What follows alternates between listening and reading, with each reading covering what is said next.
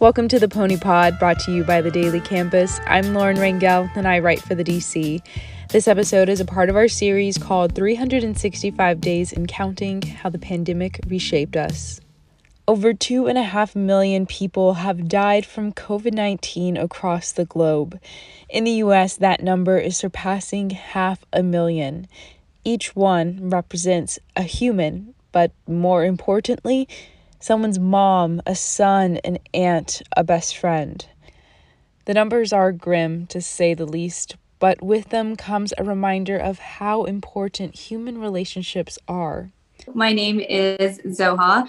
I am a senior at SMU, and I am majoring in corporate communications and public affairs with a minor in advertising. I see every relationship that I have in my life as a lot more valuable, even people I don't speak to. When the world shut down, many of us found ourselves spending much more time with those we were in lockdown with, like our family. Zoha did too, but her story starts on the other side of the world. You were on a pilgrimage in Saudi Arabia with your family whenever COVID first started getting serious. Can you tell me more about that? Yeah, so we did go to Saudi Arabia. And, at that time we booked in January, so no one was really talking about it. No one, we heard about it, but it was more so, oh, it's in China. It's not really going to come here. So we went to Saudi Arabia and we performed pilgrimage, and we were the last group to perform pilgrimage. Everyone there was already wearing masks. For some reason, something struck my sister where she was like, let's take face masks, just because it is another country. And actually people do wear face masks in general in other countries. To us, it's foreign, but actually if you go to places like China and the Middle East, just because of the climate change, a lot of people when they're traveling, they like to wear face masks, just so it doesn't destroy the skin and whatnot. So we were already wearing face masks. Keep in mind, I went with my entire family. We basically never take family trips because my grandparents are so old. It's really hard for my parents to just leave them at home and be like, okay, well, I'm going on a trip with, my children. So it was amazing that we were able to do that because I have not taken many family trips with my parents. It's usually just me and my sisters, or I go with cousins or friends. So it was my parents, it was my aunt, and she's half blind. So imagine that on top of my 87-year-old grandpa who, he was in a wheelchair the entire time, even though he could walk. It was just safer that way. And then my sister, her 2 kids, and the rest of my siblings. So it was a total of 11, 12 of us, halfway around the world. We went to Medina first. That's the beginning of the pilgrimage. And then we went to Mecca as the main part, where it's that black cube shrine. So we performed pilgrimage. It took us about 2 to 3 hours. And we performed it around 2 or 3 a.m. And after that, we were so tired, we fell asleep. We woke up to 1,000 text messages of all of our family members from America who were texting us. They're like, hey, they're sending us all these COVID links and fake news. Half of it was fake news, but it was crazy stories on COVID. And at that time it was coming from Iran and it was coming from Italy. Iran was only a 4-hour car ride from where we were. So, and we had already heard that COVID cases were in Haram, which is where you perform pilgrimage. But the Saudi government wasn't telling us because they're a pretty corrupt government. So that was already scary enough. So we were all trying to hop on our flight back. My family was originally going to Pakistan right after. I didn't go anyways because I had to come back to school to take classes. I came back and I ended up not even taking classes because SMU was you have to quarantine for 14 days since you went out of country. So I could have gone with my family, but I didn't. And keep in mind, when I traveled back, I was the first person. I went to Chicago airport. I was the only human being there wearing a face mask. No one else was wearing a face mask. So this is when things were getting bad. There was no lockdown yet. So I remember I was wearing a face mask. I took it off because I felt kind of embarrassed because no one else was wearing a face mask. So everyone was looking at me like I was foreign or something. So I took it off. And then my family came 2 weeks after. So then they made it home safely as well. But it's a crazy story, but wanted to make it a point because performing pilgrimage as a Muslim is one of our 5 pillars that we should work towards fulfilling before, we leave the planet. So that being one of the most important pillars, happening right before COVID is insane. I mean, it's pilgrimage is never going to be the same. And the fact that I was able to do that with my family is on a whole different level. What was your experience like living at home with your family? So I have lived with my family my entire life. Like my sisters have gone off to college outside of Dallas. One of my sisters is married. So I'm really the only person in the family to have lived at home for a whole 22 years. So when, COVID came around, quarantine came around, it wasn't really that big of a change for me just because I've lived with my family my entire life. And it's crazy when people say like, oh, like I have to go home to my parents, or I have to go home to my family. Like it sucks. I miss my friends and stuff. Because I guess I just have a different relationship with my family and with like, my grandparents, where I'd rather choose to hang out with my family than my friends. So it hasn't really been a big change for me. One of the things, so recently during midterms, my dad was diagnosed with cancer. You would think that, the only C word that you're afraid of is COVID, but you forget that there's all these other diseases in the world like cancer. I've realized I was getting a little crazy being at home before my dad was diagnosed because I was like, oh my God, my sister flew in because she's no longer living in California. She was like, I'm just going to save on rent. I'm just going to live at home. So it's more people, I haven't lived with my sister in 6 years. So it's like, it's a lot more, just adding one more person to the household. So everyone's working from home. My dad took off from work, so he wasn't working. And it was just crazy at home because, it's like too many people. It was just getting crazy at one point. And I guess my dad's diagnosis was in a way like a blessing and a reminder that like, hey, like it is going to be crazy. It gets crazy when you're around family, but at the end of the day, you have to remember that these are the people that mean the most to you. It's just one of those things that we should not forget the value of those around us and the value of meaningful relationships and the value of sitting next to someone and speaking to them face to face. Once you came back to Dallas and you were staying at home with your family, how many people were in your house? Oftentimes my niece and nephews come over as well, but without them, let's see, 3, 4, 7 or 8. That's a lot. Yeah, it's a lot. Of course, you don't live with your entire family. Do you miss not being able to be with your entire family anymore? I do, yeah. I mean, everyone still goes out and hangs out with each other, but for me, it's different because my dad's cancer. We can't always just go out everywhere. We're vaccinated now, so we'll start seeing more people, and we'll probably see family pretty soon. Like we're doing a drive-by for my dad's birthday, and we haven't seen these cousins in a year. And my family is so close to our cousins to the point where we'd see each other every week. So we went from seeing each other every week to not seeing each other in a year, because so much has happened and we have to be so careful with everything. So yeah, I do miss seeing my cousins. I do miss seeing my extended family. It sucks, but you got to do what you got to do. Like these are crazy. These are scary times. Like these are dangerous times. So, that's why FaceTime is built. That's why Zoom is built. That's why we're able to do this now.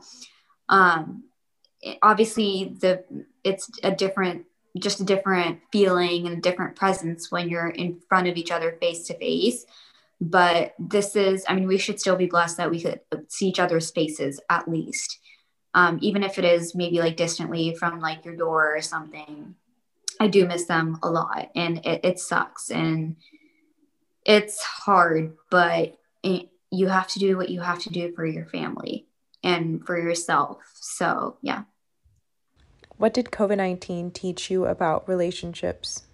I think I just see them as more valuable. I see every relationship that I have in my life as a lot more valuable, even those that even people I don't speak to. It's really made me realize how life short or how short life is. The pandemic just has really made me realize how short life is, and that, you know, you have your ups and downs with people, but once someone is gone, they're gone. That's it. You can't go back in time. We don't have, you know, a time machine to change what ifs. You know, you before the pandemic, it was like, oh, what if that, what if this, should I call this person? Probably not. Like, I don't like them. Now I rethink that, and I'm like, should I call this person?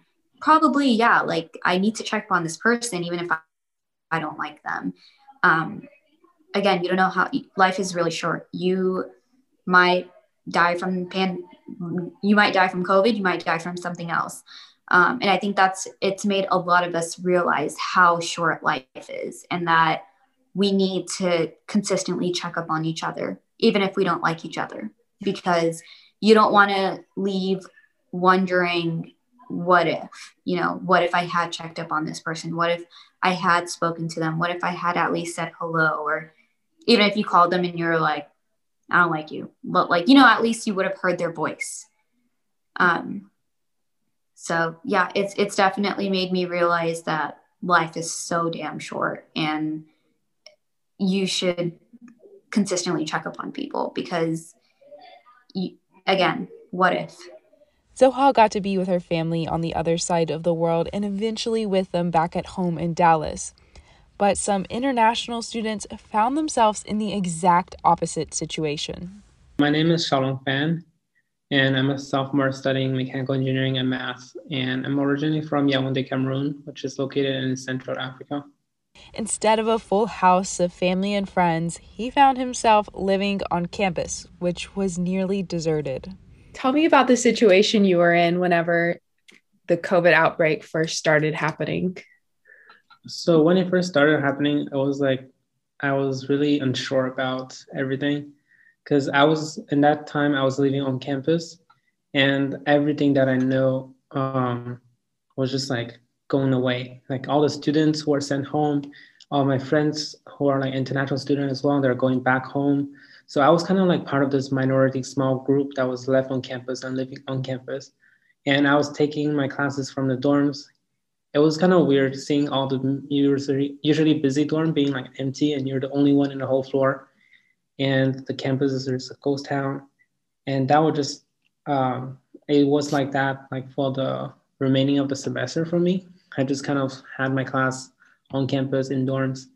And over the summer, that's when like a big question really came up, because I didn't know where I could continue living.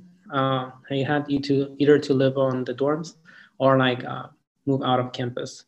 And my family didn't want me to live on dorm, because like they were trying to regroup all the students who were left into a single dorm. So that just like increased the chance of getting like infected. So I opted for the second option, and it was stressful because I never did it before. And I had to find the housing outside of campus, contacting like rent and all kind of things like that. Why did you choose not to go back to South Africa? That was so over the summer I had a job at the orientation team. So that was like a reason like I didn't plan to go back. And my plan was always like, oh, this thing will be done by summer, hopefully. And it would not be long. So by winter I should be home. And yeah. So is the rest of your family still there? So yeah, my mom, my dad, and my brother, they're still in Cameroon. And I keep in contact with them as much as I can via like calls and video chat, but I haven't been able to go back for like a year and a half for now. Is it hard being away from them for that long? Yeah, it's definitely hard because you don't have that support from your family. Like also like I didn't have any support from families and friends, because like everyone I knew was either home or like away. So I was kind of like by my own, and I had to like constantly calling friends and calling my family to have the support. But sometimes when it's just too much, you cannot have that physical like how do you say comfort with being like next to your family and friend. What about now? SMU is doing flex now, so there are a lot more students on campus. Has that been a better situation for you? I would say it's definitely better because I can see some of my friends and then sometimes we'll hang out. But also, I would say it's half of my friends are on campus and half of them are not. So a lot of my international friends, they're still like back home. And I haven't seen them for a while. And because of the time difference, I don't get to talk to them a lot. And as I'm doing the flex, it's good to maintain current relationship. It's hard to form new ones because sometimes I will go to class and um, my, how do you say, the person sitting next to me will be like a row away, and I cannot just like yell just to have a quick conversation. Or over Zoom, like everybody just listen to class. You will now have like side conversation over Zoom, and that's just awkward and weird. So it's just really challenging to like form new bonds. And obviously, a lot of people have different feelings about COVID. Like some of them are more relaxed, some are more strict. So you also don't know like their comfort level, and so it's really hard to like, meet new people. What do you think the pandemic's taught you about relationships? Over the pandemic, I reflected a lot about like not taking everything for granted. Because like when everything was normal, sometimes we not see friends for like a month or two. We'll say, okay, we can see each other next week. It's not a big deal. But then for now during the pandemic, every time I see a friend who's free, like I always want to hang out like now, like as soon as possible, because you never know like what's the next time you're gonna see each other. A lot of my friends, yeah, a majority of them, like last time we met, we never thought that that would be the last time, and now it's been like a year apart, and we occasionally call, but it hasn't been able to see each other. Do you plan on going back home anytime soon? So right now, I've been talking to my family. We're planning to go back home over the summer, and my brother is planning to go to university like next fall. So I'll maybe be able to go back to see him before he go. But everything right now is like in the air because I cannot buy any tickets. I cannot like get any visa just because like nothing has really been like lifted yet. But that's like a plan in the back of my mind for now. When you eventually get to go back and see them, what are you most looking forward to? I'm really excited about, I do miss my parents, but I'm really excited about the food back home because like I couldn't find any African food like in Dallas. And that's something I've been craving a lot. And also just like having my brother there and just like playing with him and then like joking around. Because growing up, we've been like together like all the time. And this is like the longest period of time we've been apart.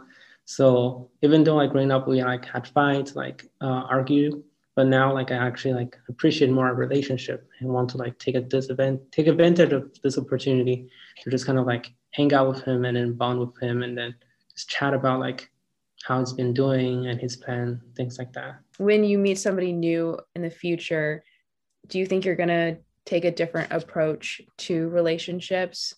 In terms of interacting, I'll more up to in-person interaction. So instead of calling my friends like everyone often, I'll probably like offer, let's go grab lunch together. Let's go have like, take a walk, something like that, just to like being able to have that physical interaction, which is being deprived for so long due to COVID. So that would be like a big change for me. 1 year after the start of the pandemic, society is inching closer to that normalcy so many of us desire. The CDC released new guidelines for fully vaccinated people recently. Those that are fully vaccinated don't have to wear a mask or stay 6 feet apart when visiting others indoors that are also fully vaccinated. They can do the same with those that are unvaccinated and at a low risk for severe disease. Stay tuned for more episodes of 365 Days and Counting, How the Pandemic Reshaped Us, as we reflect on the pandemic 1 year later. Next week, we're talking about disparities through the lens of COVID-19. What I've learned about race through COVID is that you have to be willing as a person to give up your ideas, to give up what you've been taught. You have to surrender that in order to fully be able to change. That's phase 4. Thanks for listening to the Pony Pod. Special thanks to Abby Cole for producing our music, and follow us on Instagram at SMU Daily Campus and Twitter and Facebook at The Daily Campus. Until next time, pony up.